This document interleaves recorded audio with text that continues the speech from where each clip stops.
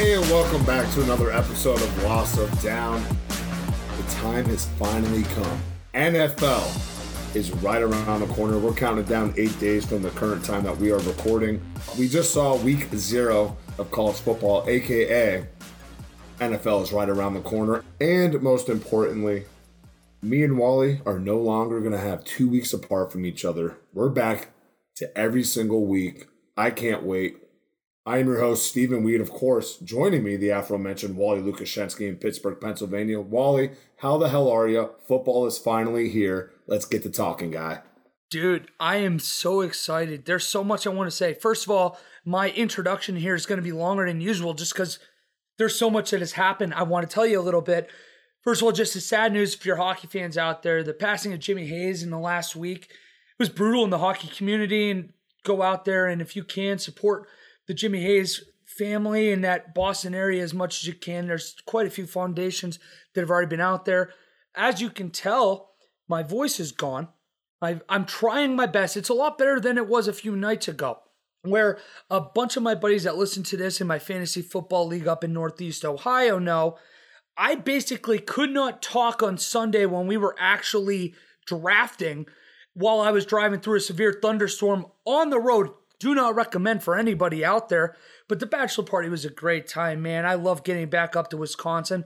Love to be there permanently if I can ever make that happen. Otherwise, fantasy drafts in the preseason are so dumb, which we'll get into in a little bit later. J.K. Dobbins and that tragic injury for Buckeye fans, Raven fans alike. Brutal timing. Browns fans obviously are not that disappointed about that. Don't want injuries, but you understand. And then, of course, you mentioned week 0. Nebraska and Illinois. Has there ever been a darker day in Nebraska football? I really don't know. Good for Illinois to finally have a coach that looks like they can give that program a little direction in Brett Bielema. So a lot to talk about, Steven, and that's just the tip of the iceberg because the NFL predictions, whatever you want to do for us, and then the fun little stories we're getting into is going to be so much freaking fun. Otherwise, buddy, how have you been doing the last 2 weeks? And very excited that we're going back to weekly here. This is one of the biggest bright spots in my week every week. I get to talk about a couple of my favorite things. Football, a little bit of gambling. Doing it with you is not half bad either, Walter. So love to finally get you back week to week. I've been good. Just been kind of hanging out. I've just came back from Newark Valley, New York. Guarantee you no one ever listened to the history of podcasts have never heard of that village, that town. It's about an hour west of Syracuse, but that's where my family's from. Had to go up there. I had my great-grandmother's funeral service. She died over COVID last December, so 98, hell of a life. And then my grandmother's, my last one, standing around, my last grandparent, had her 80th birthday on Sunday, so it was good. Got to see the family. Drank way, way too much. I think I made some crude comments to my little cousins that I'm surprised that their parents, my older cousins didn't really lay into me about. But Kara Nunn, love you, girl. I know you probably not listen to this, but got to give them a shout out because she had to deal with me the last couple of weeks. But I have just been sitting here waiting for football. Just had the fantasy draft. Not looking too well, not looking as good as you, Walter. But again, it's another day closer to that NFL life that we love so much. But before we start getting in, obviously we already talked about J.K. Dobbins here. We must need this story to be talked about the fake high school football team of Bishop Sycamore. They just played IMG Academy and lost 58-0 on national television. Okay, yeah, it's another top dog high school team smoking another high school team. Well, let's take a look into it. We found out throughout the duration of this weekend, that's a made-up team. The kids on the team are dropout JUCO stars, a.k.a. junior college stars that didn't make it or dropped out because of academics.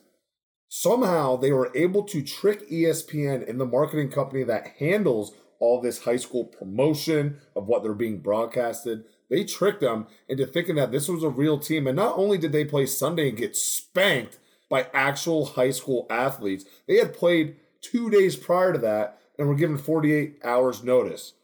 And again, these are all kids that are past the high school age. And on top of that, really to bring it all in together, and I hope, Wally, you have some more because you said as the hours progress, more and more keeps coming out of this. The high school head coach of this team This man has an active arrest warrant as well. That doesn't matter because you got spanked by people who can barely legally drive, and you are grown-ass men. Nonetheless, this story is fucking hilarious. How it even got up into this point and now blowing up. I'm more of a Fox guy than ESPN, so this makes me chuckle even more. You know I want to get your take on this. So before we even get into my own personal take, I'm just going to read a couple things I read today.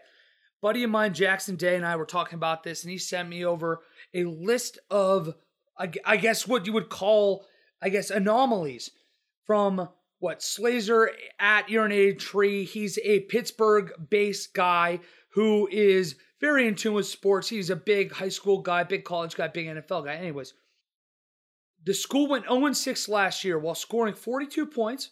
They gave up 227. You mentioned they played a game 2 days before they lost on ESPN, but it gets better. ESPN couldn't verify who any of their players were in their scouting databases. Most of the players were JUCO dropouts, as you mentioned before, 19 or over. At least one player was using a fake name and lied about his recruiting. Their address is a residential house. Their head coach has an active arrest warrant, as you mentioned. Now, do we know what that active arrest warrant is for? Not yet. At least I don't. It's got to be kidnapping of some sort, right? This is like some sort of cult that he has these kids hostage in. I mean, at what point are we calling him kidnapping? These are all like 30-year-olds playing for him from the sounds of it. That's what I'm saying. Like that whole Bishop Sycamore team, it's like that scene from Benchwarmers when they bring in that clearly old man 12. Who's not 12. Yeah, I am 12 with $10. They just lined up and gave him 53 of those. And they're like, okay, it seems like a pretty solid come up in just a couple hour of refereeing. It almost is funny, though, because we watched Benchwarmers when we were younger. And we're like, wow, if we can make that happen, it's kind of a good idea to be the adults playing a bunch of kids. That seems like a good little idea. However, here's a couple more for you. Extremely lucrative to our careers. Let's just say that. Yeah, I'd play right now. I'd jump into a high school football game because I believe I'd be better than them. And then once I get there, they would dog walk me because they're so much better athletes at this point already. Especially where you're from. If you're going to high school in Wisconsin, those are some big boys. They'd be tossing you around. Oh, for sure. And then that's funny because you bring up where we were from, like in PA, the team they lost to 2 days before. Well, it was like 19-6. And it's a team that is kind of like known around here as kind of that buffer school. It's the team you play early in the year to get an easy W on. There's so much that goes into this. I mean, they're still scheduled to play Duncanville on September 10th. They're based out of a Texas league. It's literally insane. If you could look at the actual roster they provided ESPN, it is a Microsoft document with names, without numbers. It is genuinely insane. And that leads me to my thought, Stephen. Here's my thought for you. I see this differently than everybody else. I say good for ESPN for having the confidence not to do any due diligence whatsoever. I can barely repeat the final score on one of the 2 podcasts I do out of so much fear of being wrong that people think I am an idiot. I am not uncredited. I am just basically thrown out. I'm a worthless sack of shit. The complete lack of effort is admirable. I may actually start watching ESPN more if they can keep this shit up, just because watching a story without an ending is perfect. This was amazing. You watch a high school game on a random day, you think it's going to be 2 of the top schools in the entire country. It's going to be a 21-20 game. No, it's 58-0 where a 36-year-old tears his ACL. He has to go home and tell his children he lost to 18-year-olds on national TV tearing his ACL. This is mint. This is perfect, and I love it. That's the thing with ESPN. Why do you have to do the due diligence of scouting and reporting this when they're like, who in the hell in their right mind would ever pull this off? Boom. Bishop Sycamore. And it's one of those funny things, you know, when you ever see a sign where it says, don't do something, or, you know, in this case, it's like, make sure we are doing our research on every single team. It's like, why is that up there? I think that's pretty obvious. Oh, that means one person fucked up one time, and this is why that rule's in place. This is it. The fucking Bishop Sycamore high school team. It's hilarious. It's awesome. I love your opinion on it, Wally. It's mind-boggling. You never think, especially nowadays where there's so much social media, where you're able to really dig in deeply with some of these people. And they're lying about them being D1 recruits. They're lying about their age, their team. At one point, do you just give up the lie because you're getting fucking spanked by adolescent teenagers? That's embarrassing. Last thing I'll say on this is there's a lot of people out there that are basically trying to come to ESPN's defense and say the agencies are the ones at fault for this. ESPN basically runs it through these agencies. They approve it. We show it on the TV. Here's the deal, Steven. We are in college. We're 20 years old. You say, hey, I want to throw a party. I want as many of the good-looking girls at school to come as possible. Don't we all want them to come? You're right. And us witness it. And you put me, the ESPN database, in charge. What do? Yeah, you know what? Most of the time, it's good-looking 19, 20-year-old girls that show up. But the one time that me, the dumbass, is like, oh no, this girl, she's good. And she's an 11-year-old girl. Who gets the blame? Is it me or is it you? We both get the blame. ESPN doesn't get to pass the buck because, oh wow, we didn't realize this team sucked. You put this on your network. You have just as much responsibility as that agency does to do it. You're a joke and I love it. I'm laughing at it. I got nothing else to say. Bishop Sycamore is the meme that we all didn't know we needed. The Twitter was absolutely hilarious. You got like the longest yard memes in there, like this is the team. the skit of Key and Peele. They have the long, ridiculous name. Oh my goodness. It was hilarious. After all the craziness we've had the past year and a half, this is the story we needed. This exactly is the story we needed. Because there's hopes. All those people who suck at football, you can go on a fake high school team and still fucking suck. By kids that are younger than you. Man, we got to get out of this. We can sit here and talk forever. We know that you hit on the J.K. Dobbins ACL story. Kind of my thoughts on there. Kind of a double-edged sword. The long debate and argument that we've had, honestly, since Sean McVay started pulling this out a few years ago, do we play our starters in the preseason? I'm kind of 50-50 on it. Honestly, I got to look at the numbers. Sean McVay started the season 8-0 when he did that with LA. Now you're seeing all these younger coaches doing it. Basically anyone outside of New England, I feel like, was doing that. And we'll get to New England here in a little bit. JK only plays 23 plays and entering the preseason finale and then tears his ACL on the first series. So this is gut-wrenching. In the Columbus community, I know that's really hitting close to home. Even though he is a Raven and the bulk of you guys are going to be on the Brownies, if not the Bengals. That's still one of your own. I really feel bad for JK. I'm going to kind of keep this rolling because Wally kind of covered that. Before we start getting into why we're really here, what we're really doing listening to that dumbass Steve and that gorgeous idiot Wally, it's the division winners. But Jameis Winston named the starting quarterback in New Orleans over Taysom Hill. One thing I kind of do want to say, and I think we kind of speak for both of us here, thoughts and prayers out to Louisiana as well as Mississippi after Hurricane Ida is absolutely tearing through right now, almost giving you flashbacks to Hurricane Katrina, unfortunately. Seems like they're going to be on pace to play that Week 1 matchup, opening up the schedule against the Green Bay Packers. Are you really surprised Taysom Hill wasn't picked as a starter? And what is his role going to look like after signing that ridiculous contract in the offseason? And even to throw you more curveballs, no matter what his production is or what he's going to do, is he going to actually be worth that money being a non-quarterback? Obviously, I think I kind of set you up. I set myself up for failure with that. Always want to get your insight. Well, yeah, first of all, you said it and well said, Steven. Yeah, we're definitely thoughts and what all good vibes out there to New Orleans right now. That honestly, in a weird way, the Katrina situation, I feel like has kind of built them up to be better equipped to situations like this. So it sounds like they're realistically going to play Week 1 at home, and that's really cool. Now, going to the quarterback situation, though, Jameis Winston should never have had this job in question for him. It should have been his.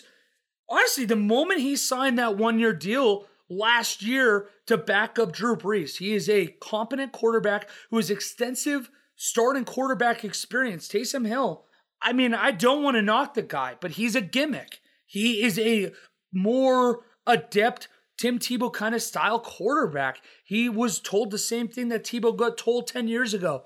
Go be a tight end. Go find a niche in the NFL. And credit to Taysom Hill. He got himself paid.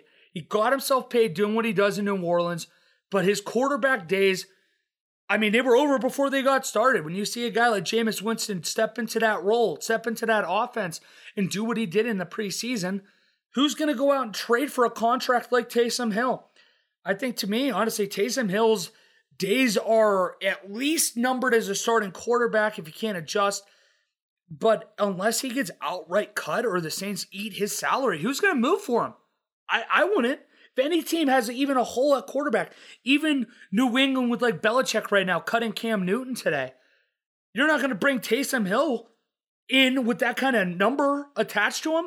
Not a chance. I mean, good luck to Taysom Hill, but man, if I'm a New Orleans Saints fan, I'm a little excited about Jameis Winston, Steven. I am too. Before we get into Jameis Winston, I kind of want to go over Taysom Hill's contract. It is a lot of money, Will. It's 4 years, $140 million. But it's extremely advantageous for the New Orleans Saints. Hill's new deal gets him around $12.1 million. That's all guaranteed for 2021. Now with an extra signing bonus of around $9.6 million.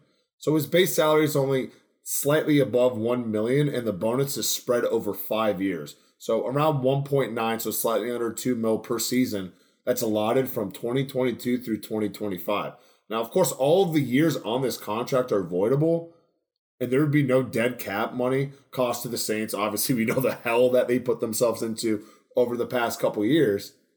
It essentially would not cost them anything 2 years into this deal or 2 years after.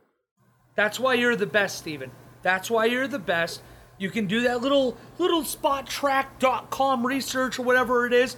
Looks good, but you're right. No, even with that, I guess, a little extra allotted cash that saves the Saints, it's still a little bit more than you'd want to spend on a gimmick backup quarterback.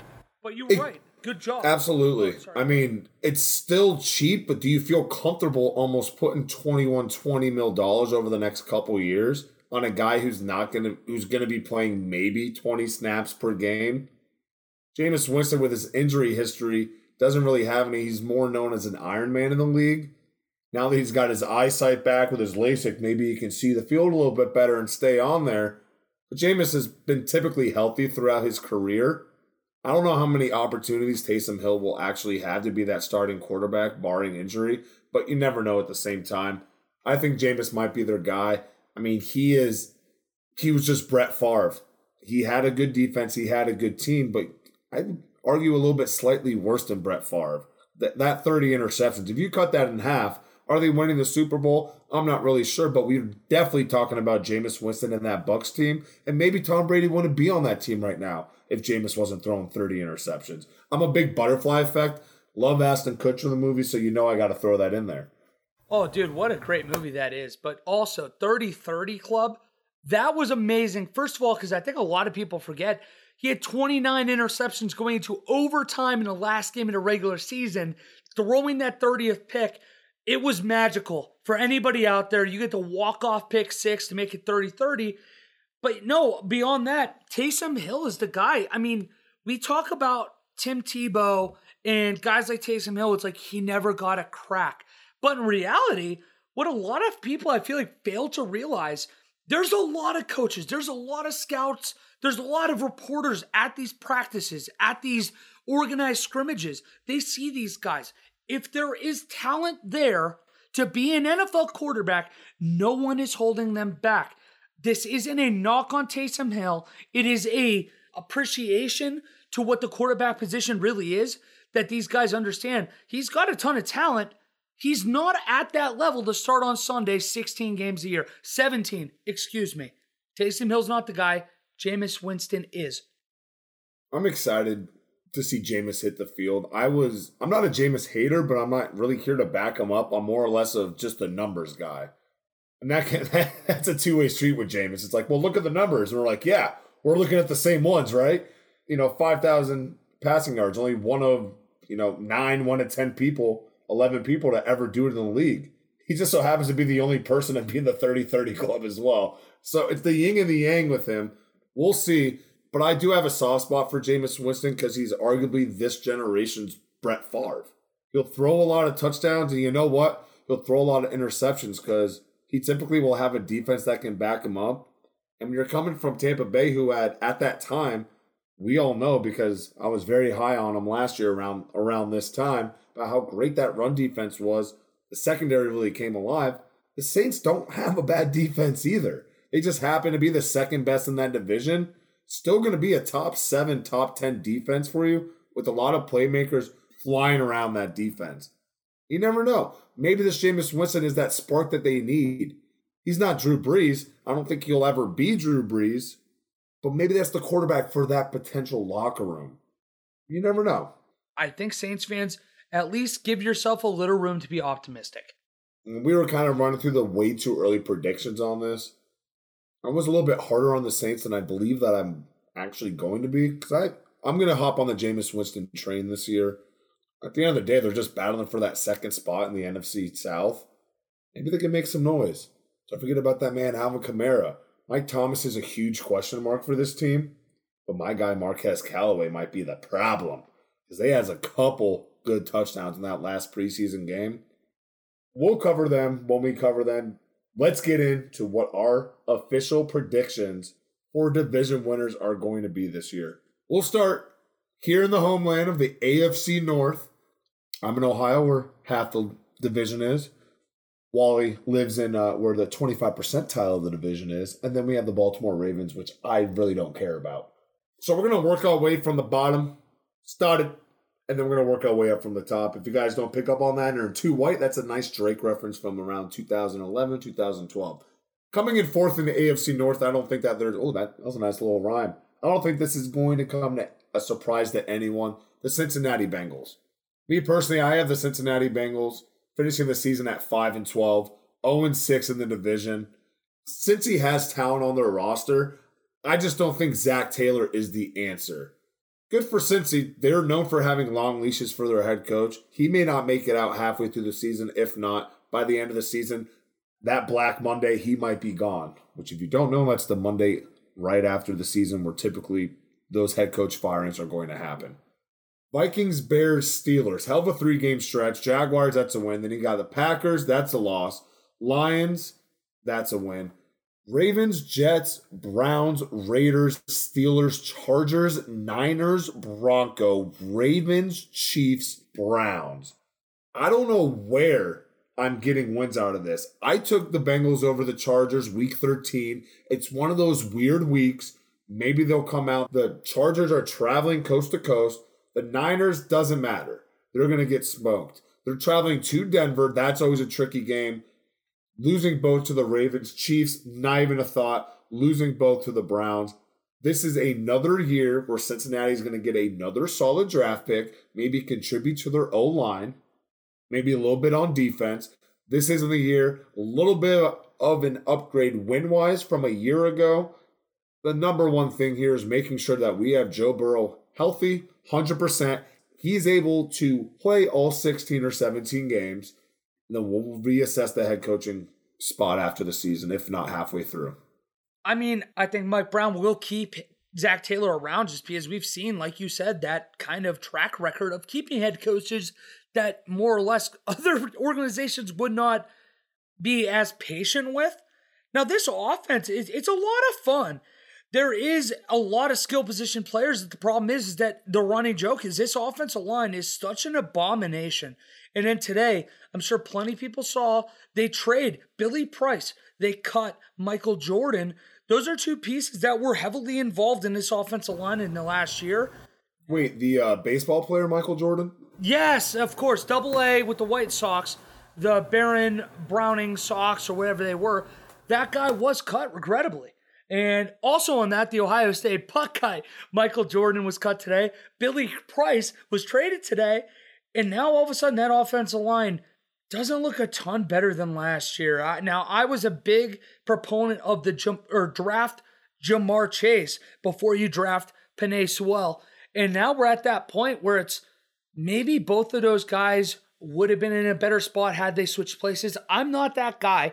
I really do want to give Ja'Marr Chase more of a time to play with Joe Burrow. Now, we're not talking about what that allegation that came out against him with the pregnant girlfriend alleging that he hit her yet, because there's no credible reports, so it's not our job to be speculative of that. Now, the defense, though, they brought in Trey Hendrickson. You lose Lawson in the process. There's not a lot of talent here. This is where this team's going to find all the losses. I think I said already, but I have them going 5-12 as well, Steven. I just don't see this team being able to stop a nosebleed. Joe Burrow's going to have to win a lot of games himself, and I think it's going to take a little bit longer to get there. What she is capable of doing, the offensive side of the ball is talented. You can't trust Joe Mixon. Obviously, Ja'Marr Chase, T. Higgins, Tyler Boyd, that's a nice, solid receiving core. But as a Bengals team, if you're like the Panthers of last year or the Chargers of last year, where you're losing one-possession games, that's something you can take away and build your year on moving forward into next year. This is a team that's focused more on development. They know the wins aren't necessarily going to be there this year. They are trying to build for the future. They have the pieces there, especially at that skill position mark. You have guys, even on the defensive side of the ball, like Jesse Bates, Trey Hendrickson, like I mentioned before, that you have that, like, you're going to be focused on them on that side of the ball. There's a lot to be excited for. It's just going to take a little bit of time to get to a competitive kind of pace again. They're not going to be a 10-win team for quite a few years. I'm rooting for them. I really do like Joe Burrow. I hope that they at least make it competitive. But let's go to the next team that we project to be here on the bottom. I'm going to pick mine first. You can disagree or agree with me. That's how I think we're going to do this as we go. For me, my next team here, I have Pittsburgh. I'm stuck between 6 and 7 wins for this team. Big Ben looked phenomenal in the preseason. A lot of good things come out of there. But then you also have the camp situation this last week where Minkah Fitzpatrick and Chase Claypool get in a fist fight. Never saw kind of things like that coming. I don't know which side I would argue that this favors more. If Minkah's giving Chase Claypool fits, then all of a sudden it's well, you know what? The Steelers defense looks pretty damn good still. Chase Claypool is getting frustrated. Or you go vice versa. If Chase Claypool is making ground on that Steelers defense, where do we kind of set back and say, you know what? There's a strength on this Steelers team. This Steelers team is bad. If you look at just at their offensive line, I know it's been offensive line heavy here early. I mean, dude, these guys, it's an abomination. You're going to be looking at Chukwuma Okafor, Kevin Dotson, J.C. Hassanera, and I probably said that wrong too, Zach Banner and Trey Turner. That offensive line, it's threat level midnight's bad. That defense can give up 20 points a game, and you're not winning games. I'm scared of this team. Yeah, for this team, I should say. Najee Harris is going to look really good. I'm actually a bigger fan of Pat Freiermuth than I am of Eric Ebron, but it's not enough. I think Steelers fans need to realize they are entering the rebuilding stage for the first time since Big Ben was drafted in 2004. And if we are calling it correctly, we're going to be calling the first losing season under Mike Tomlin. Great call, Steven. Claps for you.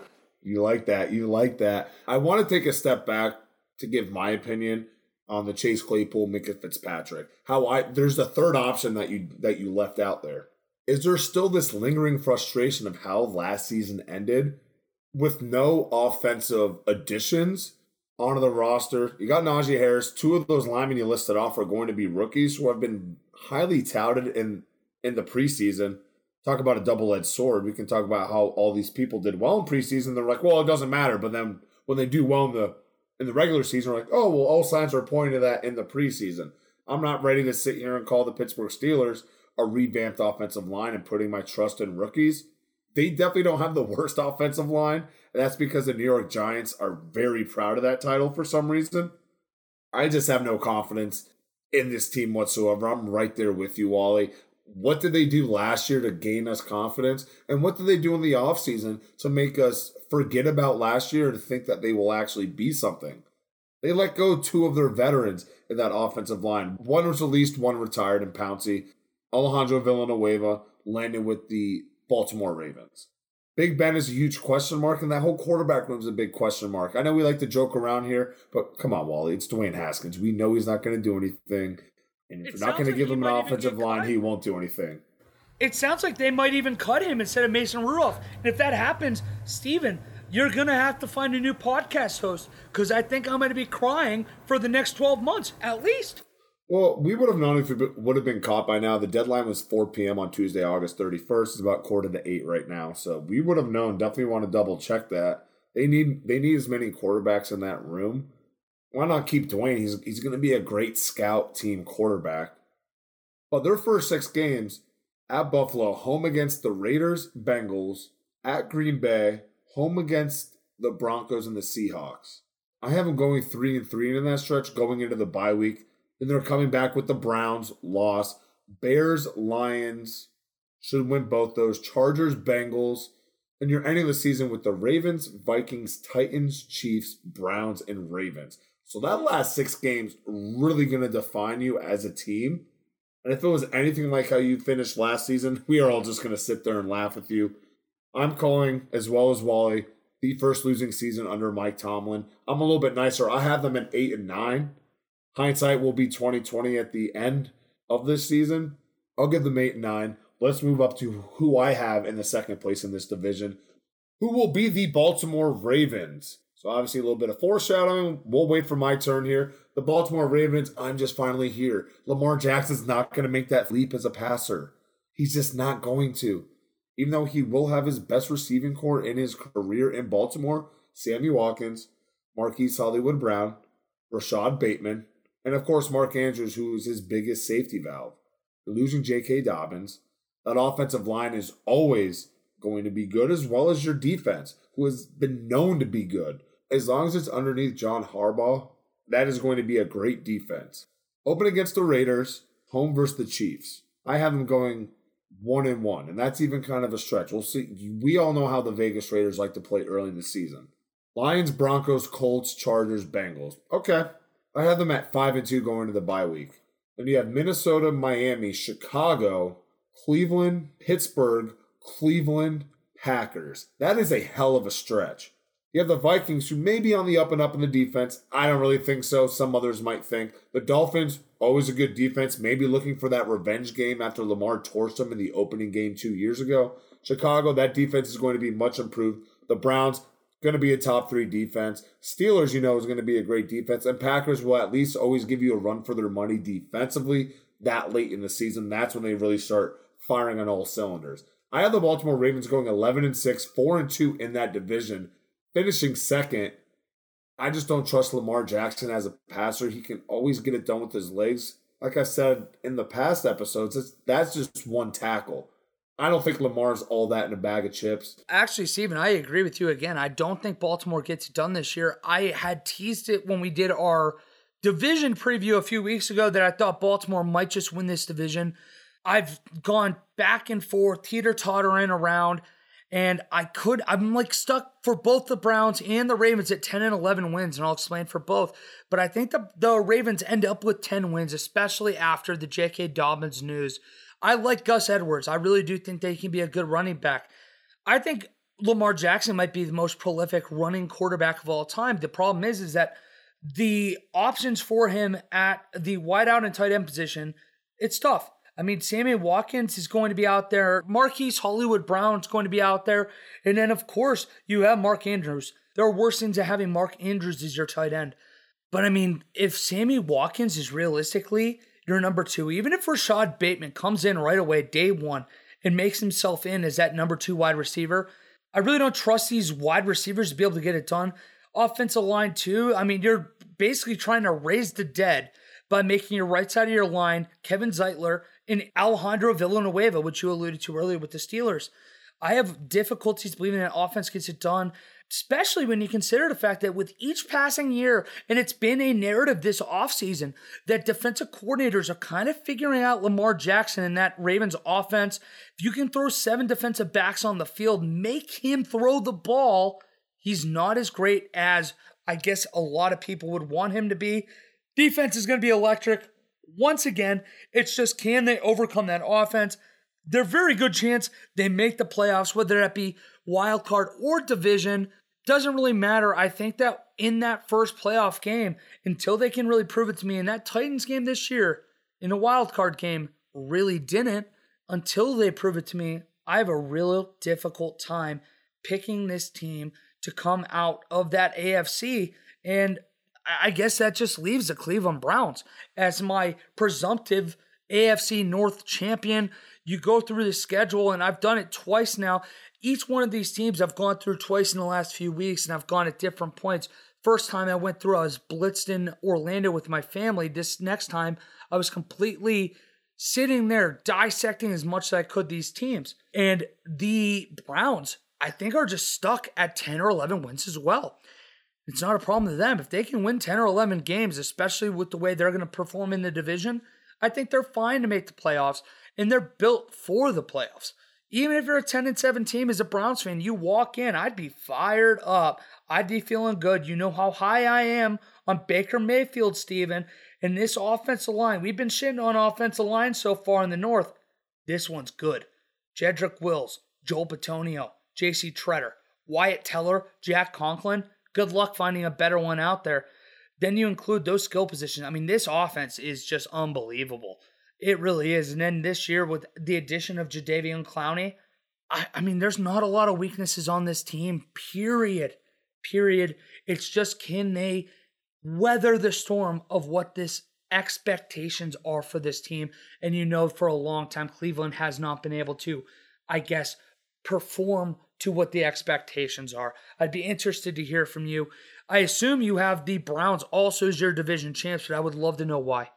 I have them being able to crack that 10-win mark. There's a lot of games that they can go one way or another. But that home field advantage, if some of these were away games, this might be a little bit different. I have them finishing and winning the division at 13-4. Let's kind of run through this schedule here. So, opening day loss to the Chiefs. Texans, Bears, Vikings, Chargers, Cardinals, Broncos, Steelers, Bengals, Patriots, Lions are their next 10 games. I have them winning them all. And then losing to the Ravens. So 10-2 going into their bye week. Then you have the Ravens, Raiders, in Green Bay, in Pittsburgh, Bengals, Chargers, and the Bengals. A couple of these games could go the other way. I have them splitting with Baltimore. Maybe that's their weakness this year. Highly doubt that the running offense is, or their running defense is going to be their Achilles heel. We don't know what the Vegas Raiders will look like. That Packers-Browns game, honestly, that's a toss-up. I took the Packers because Bakhtiari will finally be back. I think their offensive line will be great, nowhere to the extent of the Cleveland Browns. And I have them losing to Pittsburgh week 17 at home. That's just like a gimme. Maybe they've already made it. They're not going to rest. They're not going to have any of their starters in. And they have it that way week 17, week 18. Finish it up against the Bengals. The only games maybe the Chargers. Maybe they lose to the Chargers. Maybe they drop one to the Cardinals or the Broncos. Or maybe the Patriots in Gillette week 10. I just don't have any trust in any of these other teams. Or on paper, the Browns just look like they will dominate anyone that they have here. I mean, what defensive rush should I be worried about? The Broncos is the biggest one that sticks out to me outside of the Baltimore Ravens, so that's outside of the division. I sprinkle in, obviously, Pittsburgh in that division as well, and maybe the Packers, depending on how they look and how great Rashawn Gary is playing for him. But you still got Z, still got Zadarius Smith that will get after the passer. He's a top 3, top 5 in all those categories for pass rushing. No one just gives him that credit. So there's a lot of ifs, ands, or buts with the Cleveland Browns. But I think they're going to come out 13-4, drop a couple of late that no one really gives a shit about. They're coming out in that division and potentially to the Super Bowl. I want to say one more thing, and I think that you would have to agree, listening off what you just said, is Browns fans, we implore you, and I say we because I know Steven agrees, we implore you, do not panic when you lose week 1 to the Chiefs. I don't care if you lose by 3 scores. This is a very determined and angry Chiefs team coming out of this offseason. You're good. You're going to be okay. Don't panic on week 1. Steven's picking you to go 13-4. I'm picking him to go 10-7. Both of us have them winning the division. Steven, please throw us over to the next one. You got the AFC East here. I know we're both going to agree on who we have at the bottom of the AFC East here. The New York Jets. Just like the Jets, the Jaguars, we're not really expecting a lot with that rookie quarterback being played. Zach Wilson, I'm excited to watch him play. He torched Green Bay secondary in a preseason game. I don't care. If rookie quarterbacks are doing this to our second, third, and fourth string defensive players, that's a good sign. I don't care that it's all preseason. You know what this shows me? That the kid that we were giving doubts to in BYU is essentially beating players that went to better colleges, that had a better team around him. He is smoking these kids. He's going to be up there towards the end of the year. I don't think he's going to win Rookie of the Year or anything like that. Opening up against the Panthers, Sam Darnold's hungry. He wants to beat you. Then you're playing the Patriots. It's Bill Belichick against a rookie quarterback. Then you go out to Denver. That offensive line's fucking horrible in New York. Jets and Giants. Nick Chubb, Von Miller will be coming after you. Then Tennessee. Don't trust you. Atlanta Falcons. That defense is bad, but not that bad. Then you play the Patriots again. Then you play the Bengals and the Colts and the Bills. Then the Dolphins. Maybe you can win against the Texans. I have them beating the Eagles, losing to the Saints, losing all their division games, and beating the Jaguars while we're losing to the Bucks and losing to the Bills to end the season. Them winning 2 wins is a stretch. Well, that's the most realistic I can put it on there. Maybe they beat Carolina week 1. You know they're not beating Bill Belichick in that defense because he loves going up against rookie quarterbacks. Titans offense, Falcons offense, Bucks offense, Colts offense, Bills offense going to have way too much firepower for them. It's going to be an abysmal year for the Jets, but it's a positive abysmal year because you have Zach Wilson and maybe you're going to get another top 3 pick to pair up with him if that's a receiver. Focus on the O-line or maybe add on to your defense. 2-15, I feel like I'm being nice about the Jets. I might be a little high on them. I have them 4-13, but again, I think we're on a similar page where they're going to have a top 5 pick. This team is bad. What I will say, if you want me to be nice about the Jets, if you're a Jets fan out there, a couple things I really genuinely believe. The left side of that offensive line is one of my favorite left sides or either side offensive lines in all of football right now. You have a young Mekhi Becton, who I have an awkward man crush on. You watch this guy. He's got the perfect length. He's giant, but his feet are great. He is athletic, and he's somehow like 340 pounds, whatever it is. And then you bring in a guy like Elijah Vera Tucker, who has so much versatility inside on that offense line. He can jump right guard. He can jump center. He can be a tackle in a desperate pinch. This team is fun. Yeah, you bring in Zach Wilson. It sounds like Steven's a lot higher on him than I am. I don't know what it is. He just doesn't do it for me. I'll kind of try to give him a chance as I watch him this year, but the Jets are going to be bad. Don't expect wins. You expect development. You got rid of Adam Gase. That's good. You know what you're going to do? The whole point of this year, like he said, you want to see growth. You want to see improvement. You expect to see competent coaching. And I think all of those things are possible right now with this new regime. And I think for Jets fans, maybe, just maybe, find a silver lining in a 4-13 kind of season when you see an offensive line be able to protect your potential future blockbuster quarterback in Zach Wilson. Now we'll go to our second team. We might disagree. I'm pretty sure we will. So keep that in mind. So we'll go to my third place team in the AFC East. First, I'm actually going to say, after the news today, I'm going with the New England Patriots. I think they're going to finish at 8-9, going 2-4 in the division. They're a team to me. They're not far away. I just don't feel like there's anything that when you look at that team that's going to overpower any opposition, especially when you consider now all of a sudden the Buffalo is the lead pack in the East. And New England, while I love me some Billy B, Mac Jones does take time. Like a rookie quarterback, it's going to take time to develop these guys. And the fact that you're looking at guys like Kendrick Bourne, Nelson Aguilar, Jacoby Myers as your top guys, I think it's going to take a little bit of time. I did love that they brought in 2 tight ends. It kind of gives you that reminiscent, only talking football here, gives you that reminiscent feeling of Aaron Hernandez and Rob Gronkowski a little bit. You run a little 2 tight end sets. I think they could be fun to watch. They spent more money in free agency than they've ever spent before under Belichick. Then you also consider the fact you have Dante Hightower back. This is a team that has the high ceiling of going, I'd say 10 wins, maybe getting a wild card. I just don't see it quite yet. I think you have to expect a little bit of growing pains out of a Mac Jones, young quarterback here. 8-9's not the end of the world, though, for Pats fans. Now we're going to go to Mr. Weed here. Maybe he's disagreeing. He thinks that Miami might be the third team. What do you got on New England, though? We're right there, baby. I also have New England finishing third in the division at 8-9. Now, this offense is built for a Cam Newton or a rookie quarterback. I know we kind of touched on this here, a couple weeks ago. You got the 2 tight end system. I don't really feel comfortable with the wide receivers, but Hunter Henry is slated to miss multiple weeks while he's undergoing an MRI on his shoulder. So we don't even know when we're going to be able to see him on the field. It's going to be all Jonnu Smith in there, minus Sony Michel, who they had traded to the Los Angeles Rams here last week. How is that running back room going to look? Bill Belichick and his running backs, he'll always make it happen. But I love it. Uncharted territory. Bill Belichick with a rookie quarterback. This is going to be fun. Now, on the defensive side of the ball, Stephon Gilmore was placed on the PUP list here. So that automatically means we will not see him till minimum week 7 in the NFL season. Your top cornerback, arguably, a lot of trade speculation and rumors going on this offseason where looks like he's going to stay. Maybe he gets traded after coming on the PUP list, having a couple strong games. Maybe they ship him out.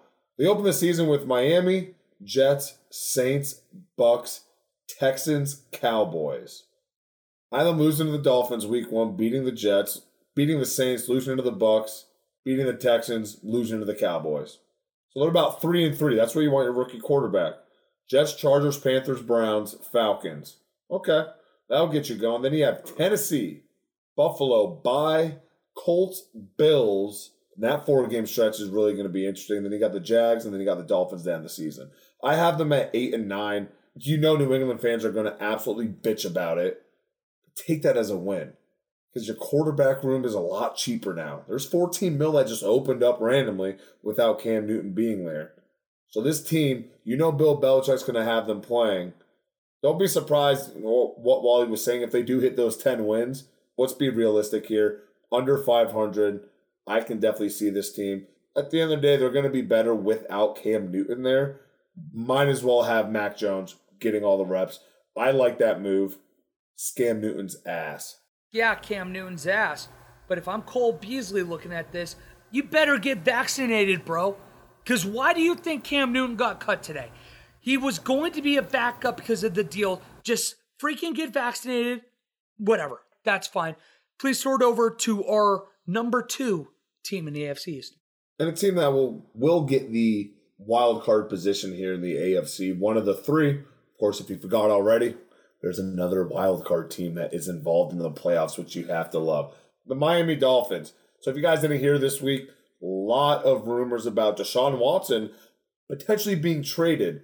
I want to say 3 first rounds, 2 second round picks is what the Dolphins had offered for Deshaun Watson. But right before we were recording here, we had stories breaking out that Tua is that starting quarterback told by Flores himself. Doesn't matter. I don't really think they have that much confidence in their second-year quarterback, but you never know. He may take that leap this year. Anything is better than him going to the public saying, yeah, I didn't really know the playbook last year. Good job, man. That really shows how hard you work. I have them beating the Patriots week 1, home against the Bills, at Vegas, home against the Colts, at the Buccaneers. I have them winning one of those games, and I'm being nice because I gave them the Bills game because it was a home game. I have them losing to the Jaguars. I'm picking that right now. Week 6, have the Dolphins losing to the Jaguars because you got to pick at least one win up. Beating the Falcons, losing to the Bills, beating the Ravens and the Texans, which I've already alluded to while we were breaking down Baltimore. Now I have them going 4-2 in this division. The tail end of their schedule after their bye week in week 14. Jets, Saints, Titans, Pats. So those last 4 weeks are really going to be the deciding factor, and I have them winning 3 of those 4 games. Defensively, they came on very strong last year. We'll see how Tua is evolving in that offense. Myles Gaskins is a stud.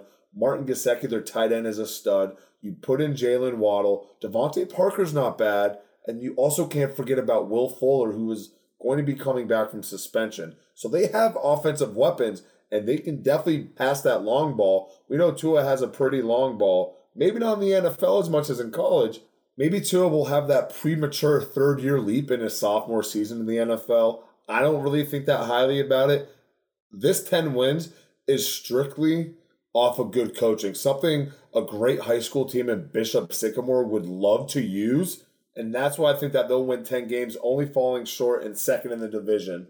So I'll toss it to you here, Wally, who your second team place is. Maybe it is the Dolphins. Maybe you'll tell me to shove it in my blowhole. I want to know. This offense, and I want to give Tua another shot. I really do. I feel like he had all the intangibles, but that hip injury in college, he just hasn't seemed the same since that point. And I will give him the benefit of the doubt one more year because I love Brian Flores. If Brian Flores thinks he is the guy, who am I to judge? I will give him that time. This is just a very good roster throughout. There's nothing to me when you look at this, you see anything exceptional. That defense, there's a lot of new faces. I mean, you're talking about Emmanuel Ogbah. You're talking about Jason McCourty. You're talking about Byron Judge. There's a lot of guys out there that you haven't seen, at least for a very long time, in Miami. This is a defense that will be good. You just have to hope the offense can reciprocate. And right now, with the acquisition of Will Fuller, that's great. That's really exciting. But if Tua's not able to get him the ball, and if Will Fuller cannot stay on the field, I just think this team is a 9-8 team. I really struggled putting them ahead of New England. I wanted to flip-flop them. Have New England 9-8, Miami at 8-9, but I couldn't do it. It doesn't matter to me, though. I don't think either of these teams make the playoffs. These are two teams that have to grow. They have to figure out. It's ironic because Miami needs that quarterback situation to be solidified. New England needs a lot of other positions to be solidified that Miami has. So for me, these are two teams that are just kind of stuck in that middle of the pack realm. They need another offseason to hopefully figure out what their identity needs to be to make the postseason, which ultimately means that you and I both have the same AFC East champion. And I'll go first. I have the Buffalo Bills. I have them going 13-4, going 4-2 in division. This is a team right now that Josh Allen has proven each year that he has been in the league, that he can continue to improve, that he can continue to make these strides. And that's all you could ever ask from a quarterback who came in as raw as he did. Stephon Diggs, we saw what he could do last year to that team. Offense is going to be exceptional yet again. They have a decent two-back system there.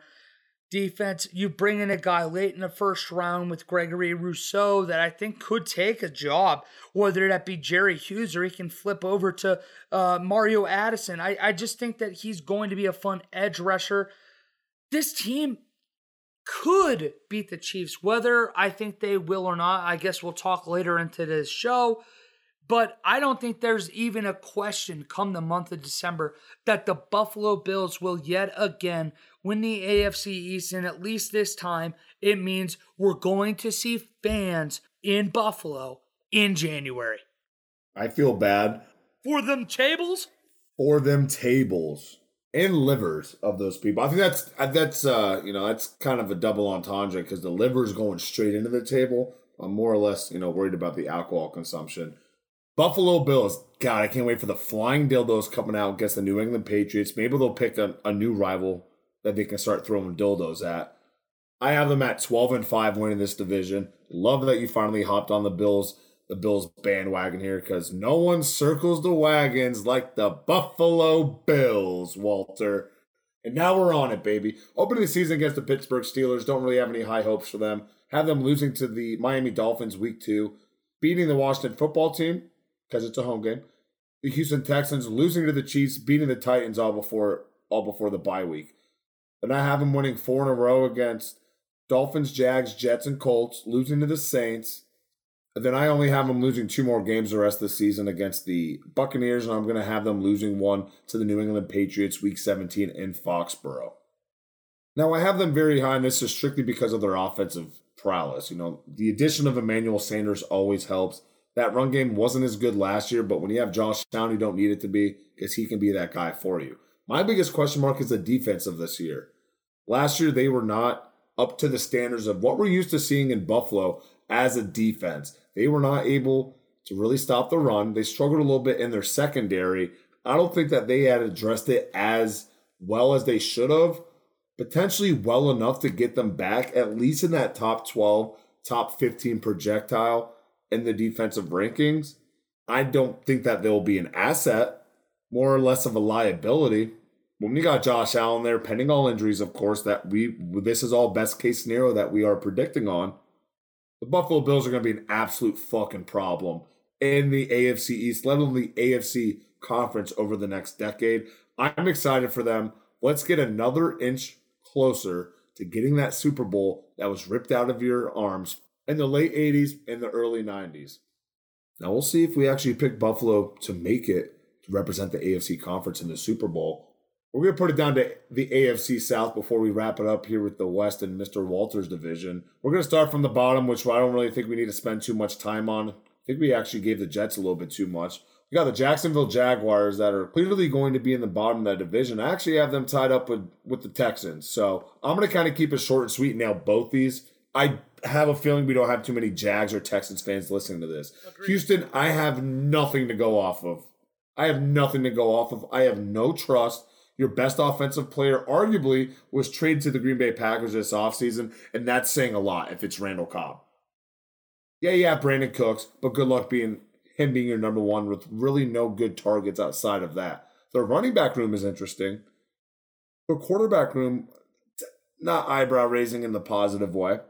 I have them winning against the Jags week 1, and then losing to the Browns, Panthers, Bills, Patriots, Colts, Cardinals, Rams, Dolphins, Titans consecutively. Then they'll squeeze one out of the New York, maybe. And then to go on to lose to the Colts, Seahawks, Jags, Chargers, Niners, and the Titans.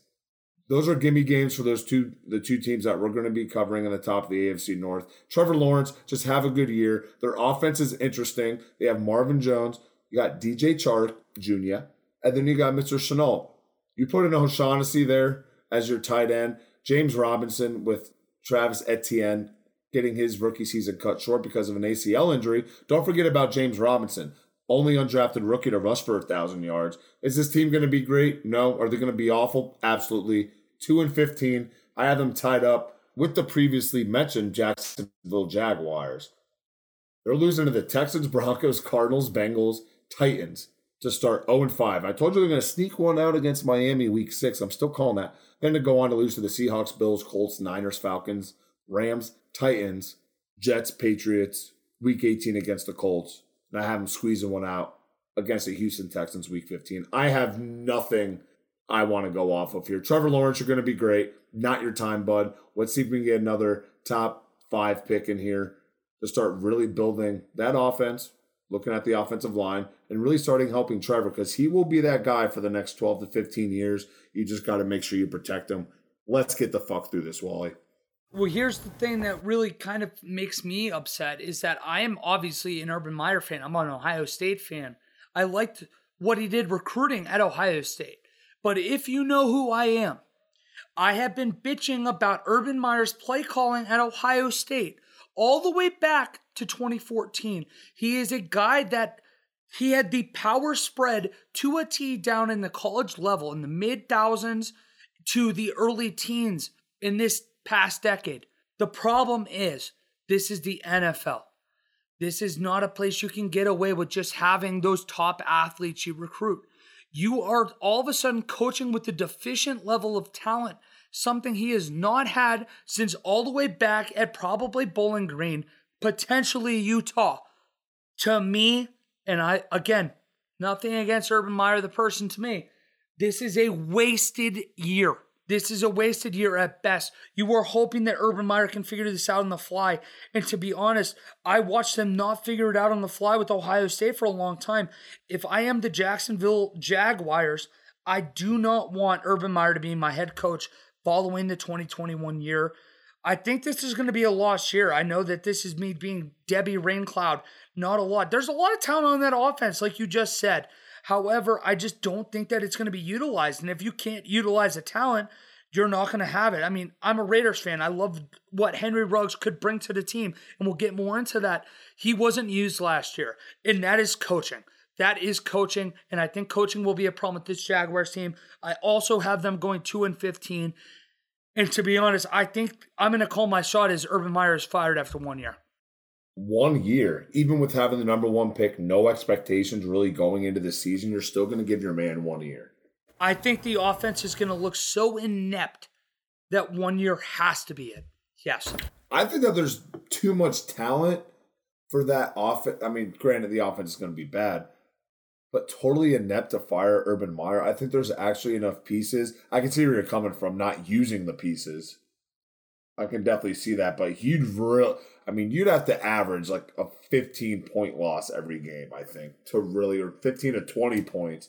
Like if they're competitive, like we were saying with the Jets, if they have a bunch of those one possession, one score games that they're losing, okay, but yeah, I mean, if they're averaging 15 to 20 points that they're losing by every loss, why not? Because that's just not going to cut it. I just don't believe that it happens. I've seen it for too long. As a Buckeye fan, to see lack of adjustments, I think this team just basically rides and dies under Urban Meyer's game planning. And I think once we get about to November, we're going to see that this was just, it's the Lou Holtz equivalent of 20 to 25 years ago. It's a guy that belongs in college that should never coach in the NFL. Now, we'll transition here a little bit. We'll go to the Houston Texans. I did this 2 times, like I've mentioned before in past divisions. Can't remember which teams. I've had them somewhere between 3 and 6 wins. It doesn't matter either way. They're not a good team. A lot of that depends on what goes on at that quarterback position. Is it Tyrod Taylor, which we are kind of presumptively under that, I guess, impression to believe that it is. There's not a lot here to be excited about. I do like the acquisition of Nico Collins this last year in the 3rd round. I really do like me some Nico. I also like what we saw out of Donovan Peoples-Jones out of Michigan last year. They've done a good job producing talent in the last few years at that NFL kind of level. It's just this isn't a team that's built to win a lot of games, especially with Tyrod Taylor at quarterback. I'm going to go 5-12 with this team. They'll probably be one of the 2 losses to Jacksonville. But the way that dumpster fire down there in Houston has looked, I think that they're going to be happy to see Jacksonville be even worse next year, because I think that's the only thing that kind of can be an umbrella and hide that ray of hate from everyone else. Those bottom 2 teams in the South are nowhere near the top 2, which we'll start talking to now. I'll give you the opportunity first, Steven, to give us your second place team. Hopefully we're on the same side, although going off what we are not going to be on the same side. Yeah. We've been going on mic, off mic. We've been going back and forth about this division. So my second place team, I have the Tennessee Titans. They're going to be finishing, the fuck you eating? Jerky. Jesus. I have the Tennessee Titans going 9-8, finishing second place in this division. I have them losing their first game against the Arizona Cardinals, bouncing back against the Seahawks, splitting with the Indianapolis Colts on the home and home, but then they got some laydowns, Jets, Jaguars. Then you have the Bills, Chiefs, and Colts, Rams, Saints, which is a question mark, Texans, Pats. So that's a very interesting stretch. You have the bye week. Last few games, you have home against Jacksonville, away at Pittsburgh, home against the Niners, home against the Dolphins, away at Houston. I have them going 3-2 in that, but this is my biggest thing. I don't even have them in the playoffs. I have them barely missing out on the wild card spot. Why?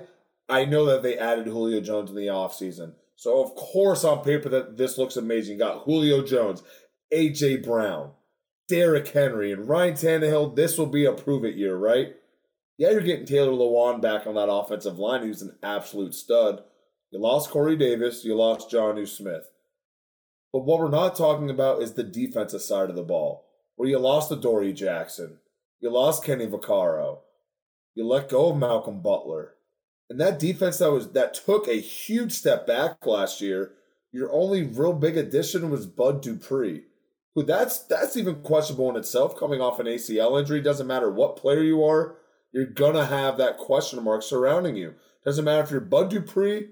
Doesn't matter if you're Adrian Peterson. There's always a question mark. Hate to compare that, but come on. Even when AP got it, we're like, this guy's never going to be the same. Goes on to almost break the record that following year of Eric Dickerson. Defensively, I don't think that this team is going to be that good on offense.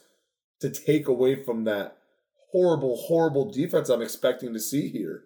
This will still be a good team. That offense will win you games, but don't sit here and be surprised when that defense blows them for you when you have that high-powered an offense. I have them at 9-8, only losing one division game, but that outside of that division against those Dolphins, those Niners, you got the Patriots that's always hard to play.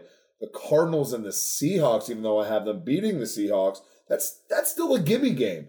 This team could be 8-9, 9-8.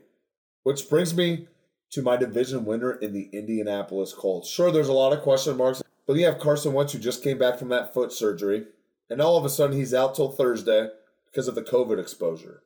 I still trust that defense.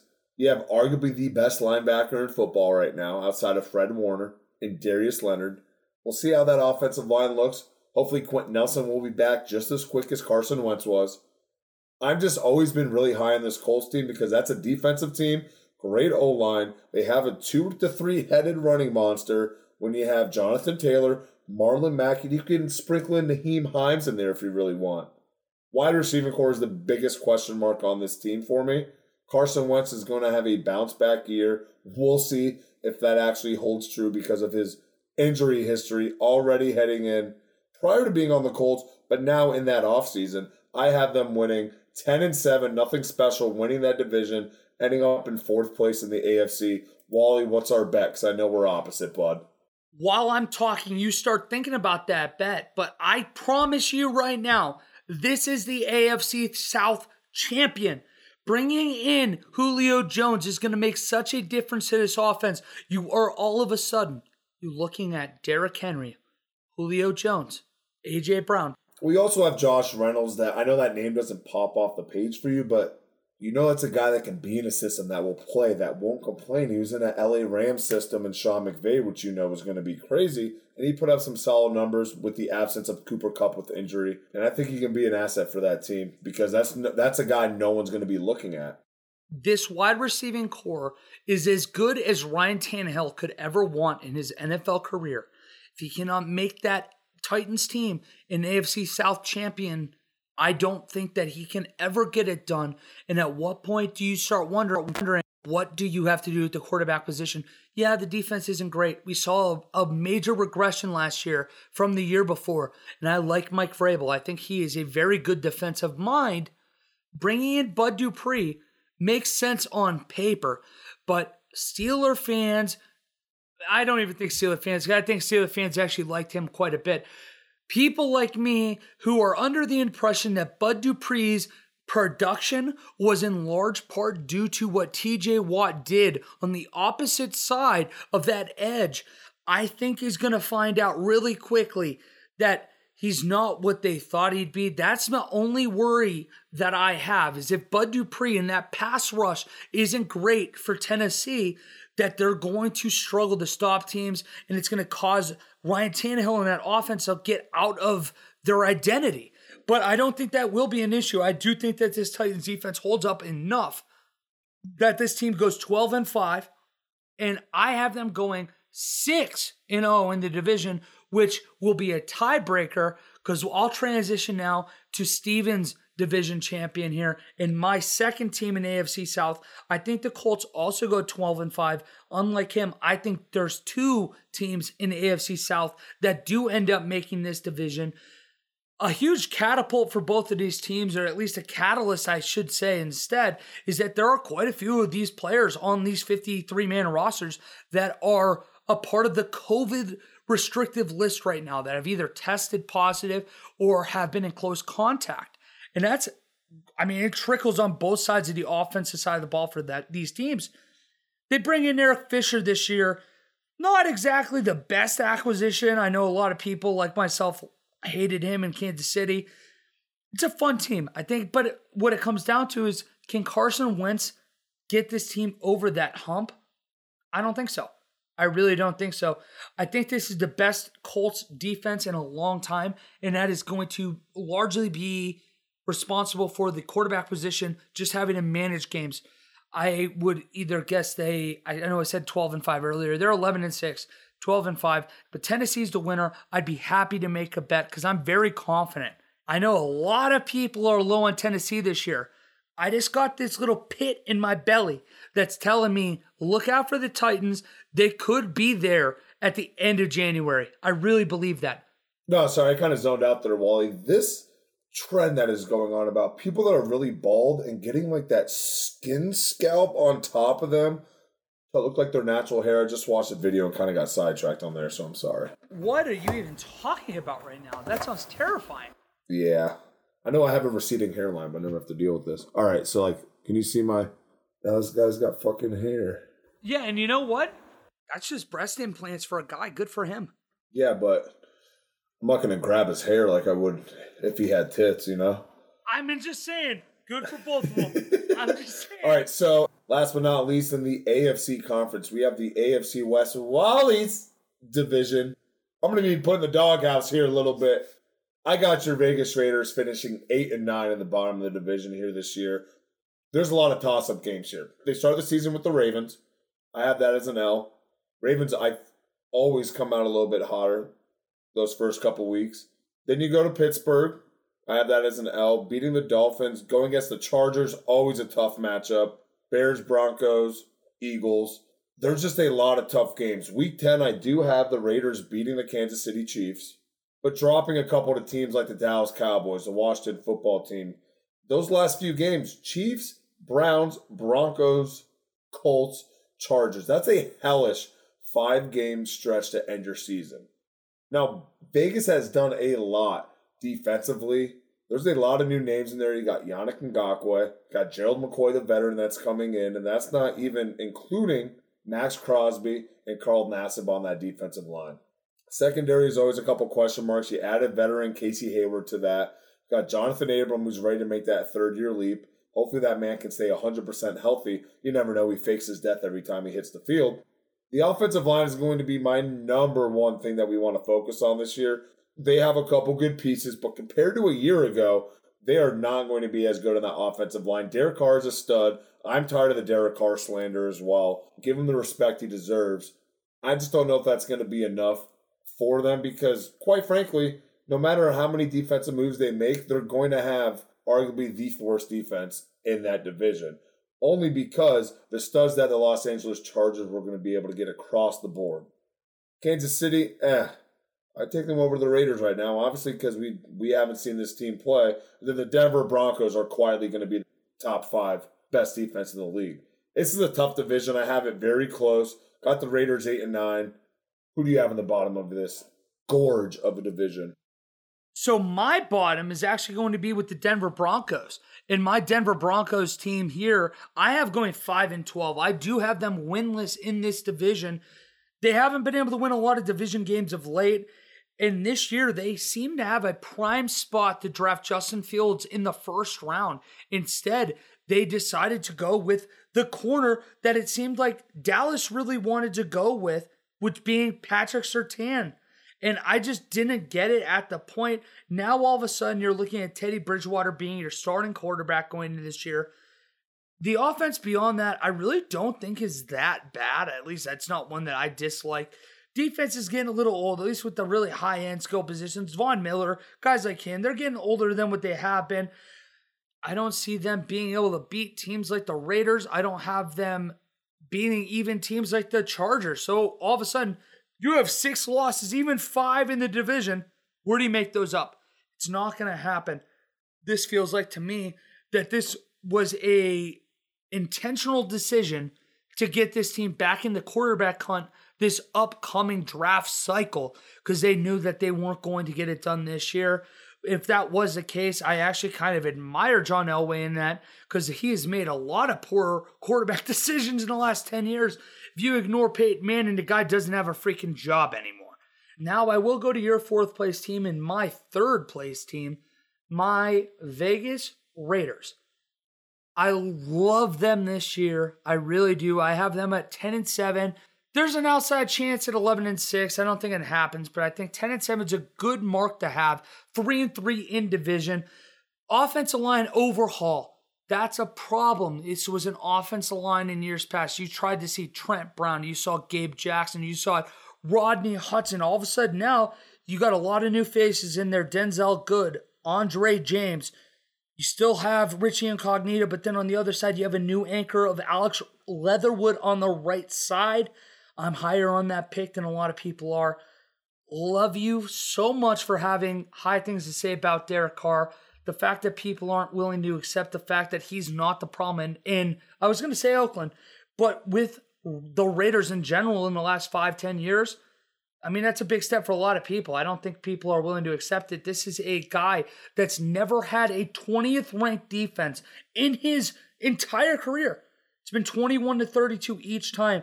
This year is different, Steven. This year is the year they're going to be top 20. There's a lot of great smoke, a lot of good news out of Vic Taffer, the beat reporters, saying that these rookie guys coming in, especially Trayvon Moehrig, are coming in and making an immediate difference. Yannick Ngakoue looks good. I'm buying high. This is a team that can go 10-7. I think they missed the playoffs because of the 17th game. But if they sneak in, you will not be surprised, and best believe I won't be surprised. And at that point, I'll probably have them as Super Bowl champs. Naturally. Ever since Derek Carr broke his leg here a few years ago, everyone's just giving him a bunch of slander, where it's funny because we'll give, younger quarterbacks in his generation a little bit more slack because they're not turning the ball over. Derek Carr's not going to blow you out of the water averaging 350, 400 yards, but he'll get you that 275 to 300, 2 to 3 touchdown range with maybe an interception. People seem to forget during 11 or 12 weeks into the season a couple years ago, he had the highest completion percentage in the league. So, guys, let's take a step back on the Derek Carr slander. Actually, keep it going. So, when Green Bay trades Aaron Rodgers to Vegas in return for Derek Carr and some other things to finally pair Derek and Devontae Adams up at Green Bay next year, then people are going to flip their whole script on when he gets in that offense. That defense, sorry, man. Hey, how long have I been calling that? And hey, I appreciate that you love Derek Carr too. So I won't even, if he's traded somewhere, I hope he goes to Green Bay and does well. I swear I mean that with my whole heart. And I would love to see Aaron Rodgers kick at. We can have a little thruple with our fandom kind of going on, right? Do you like to swing? I can learn how to. Perfect. I'll keep it going with my second place team. I think me and Wally are going to be pretty even on here. Maybe a couple games, maybe the record. The Los Angeles Chargers. I am riding high on Justin Herbert. I think that he will be a dark horse MVP candidate in his second year. I even threw a little bit of money on that. I just sprinkled a little $20 at plus 1,400 for Justin Herbert to win 280. Might think he's going to win it? No, but you never know. The NFL is wild.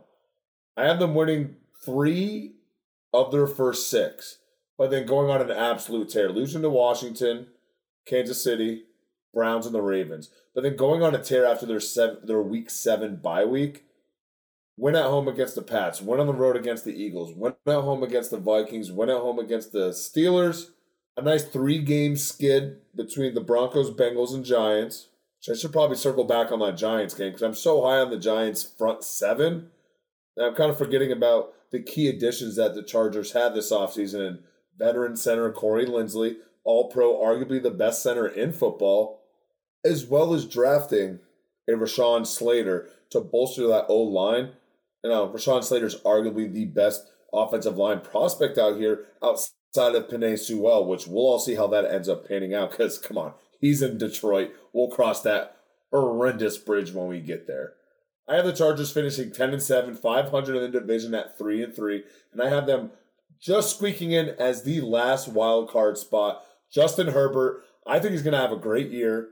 Yeah, he's going to lose Hunter Henry, but as long as you have Keenan Allen and Mike Williams, one of the most underrated wide receivers in the league, every time I feel like I'm flipping on one of his games, it's always the same situation. He's making an immaculate grab and double coverage with 1 minute and 20 seconds left to pick up a first down that they needed. Mike Williams is arguably one of the clutchest 2 or 3 receivers in the league that no one ever talks about. I think Justin Herbert with a full offseason underneath him, no malicious stabbing of the lungs that's going to cause him to start. This is his team. I am very high on Justin Herbert. He is this year's Josh Allen for me. If you're paying only attention to the roster, the Chargers have and will be always a top 10 team in the league.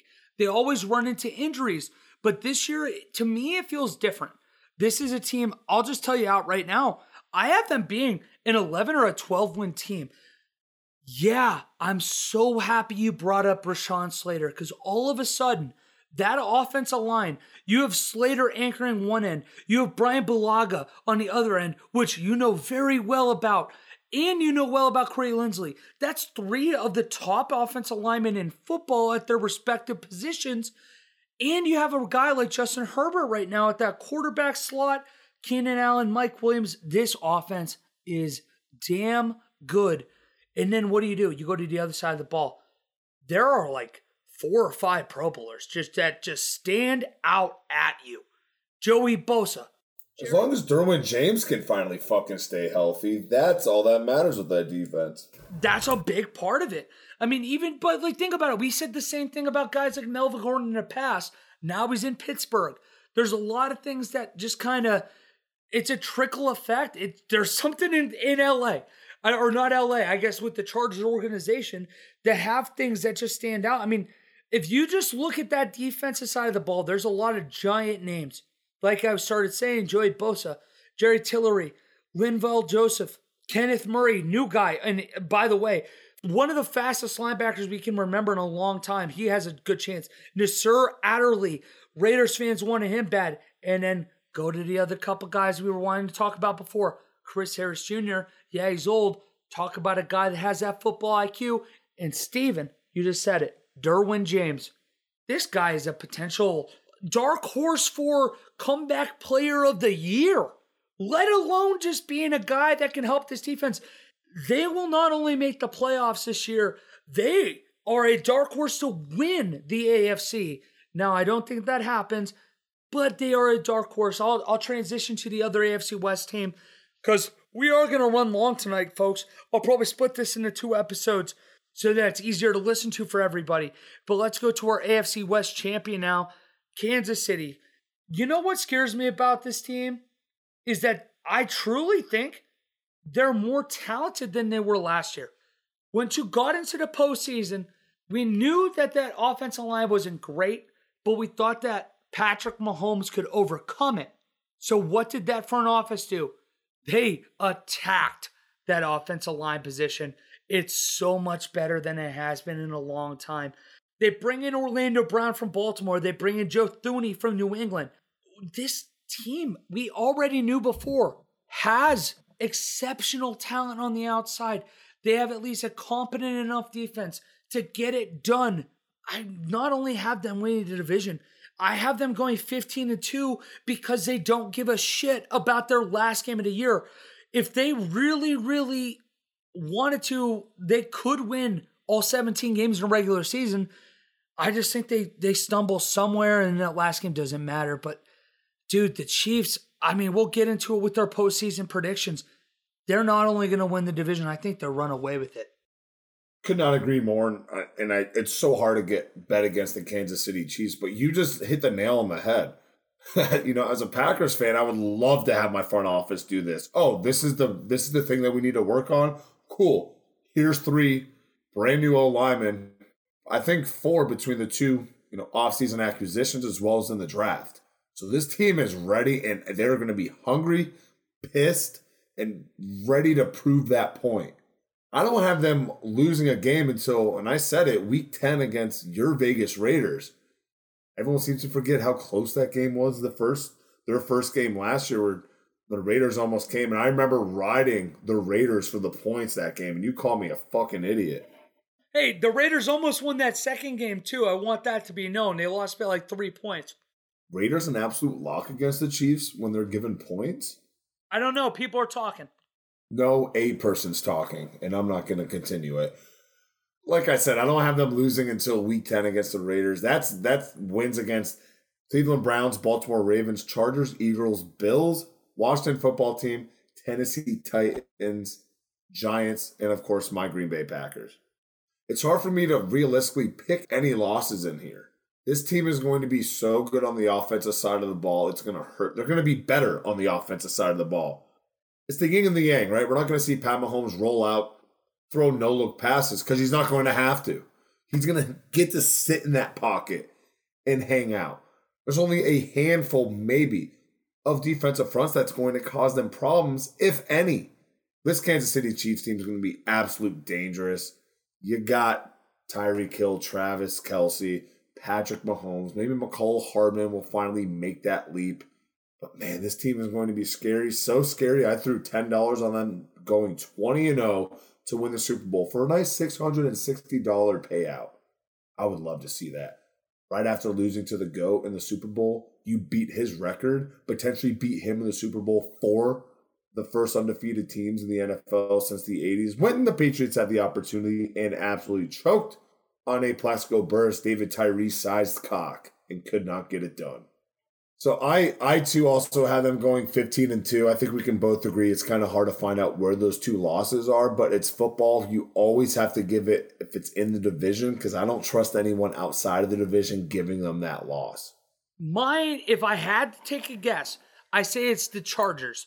I feel like the Chargers are a team that can score with the Chiefs, especially with Herbert. And if that defense is still healthy enough, they are going to be able to at least manage Mahomes, manage Tyreek Hill, manage Clyde Edwards-Helaire. We'll see, though.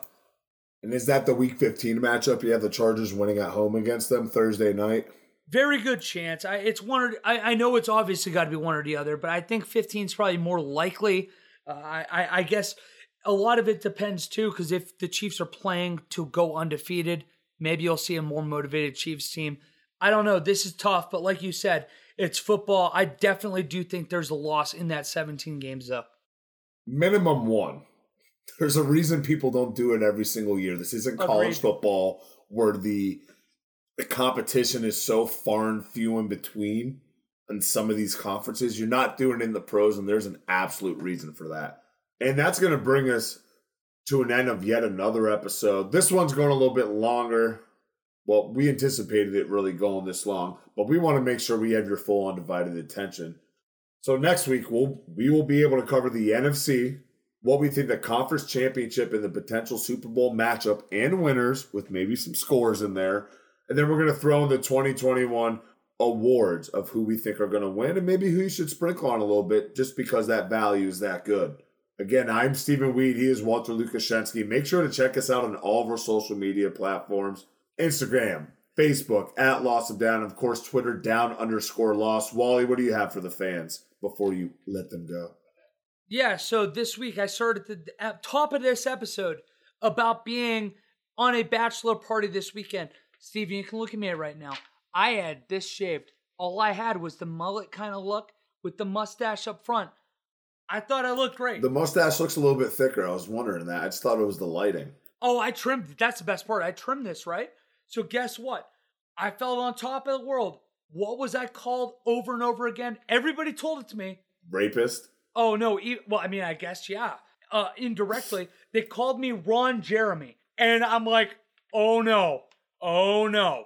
If I look like Ron Jeremy, this look might only come out from time to time. That does kind of add up, and that's really funny because you being called a Ron Jeremy is like that. It's like that episode from It's Always Sunny when that pedophile moves into the same neighborhood Dennis is, and he's just like the fatter version of him. That's you, Wally. Oh, no.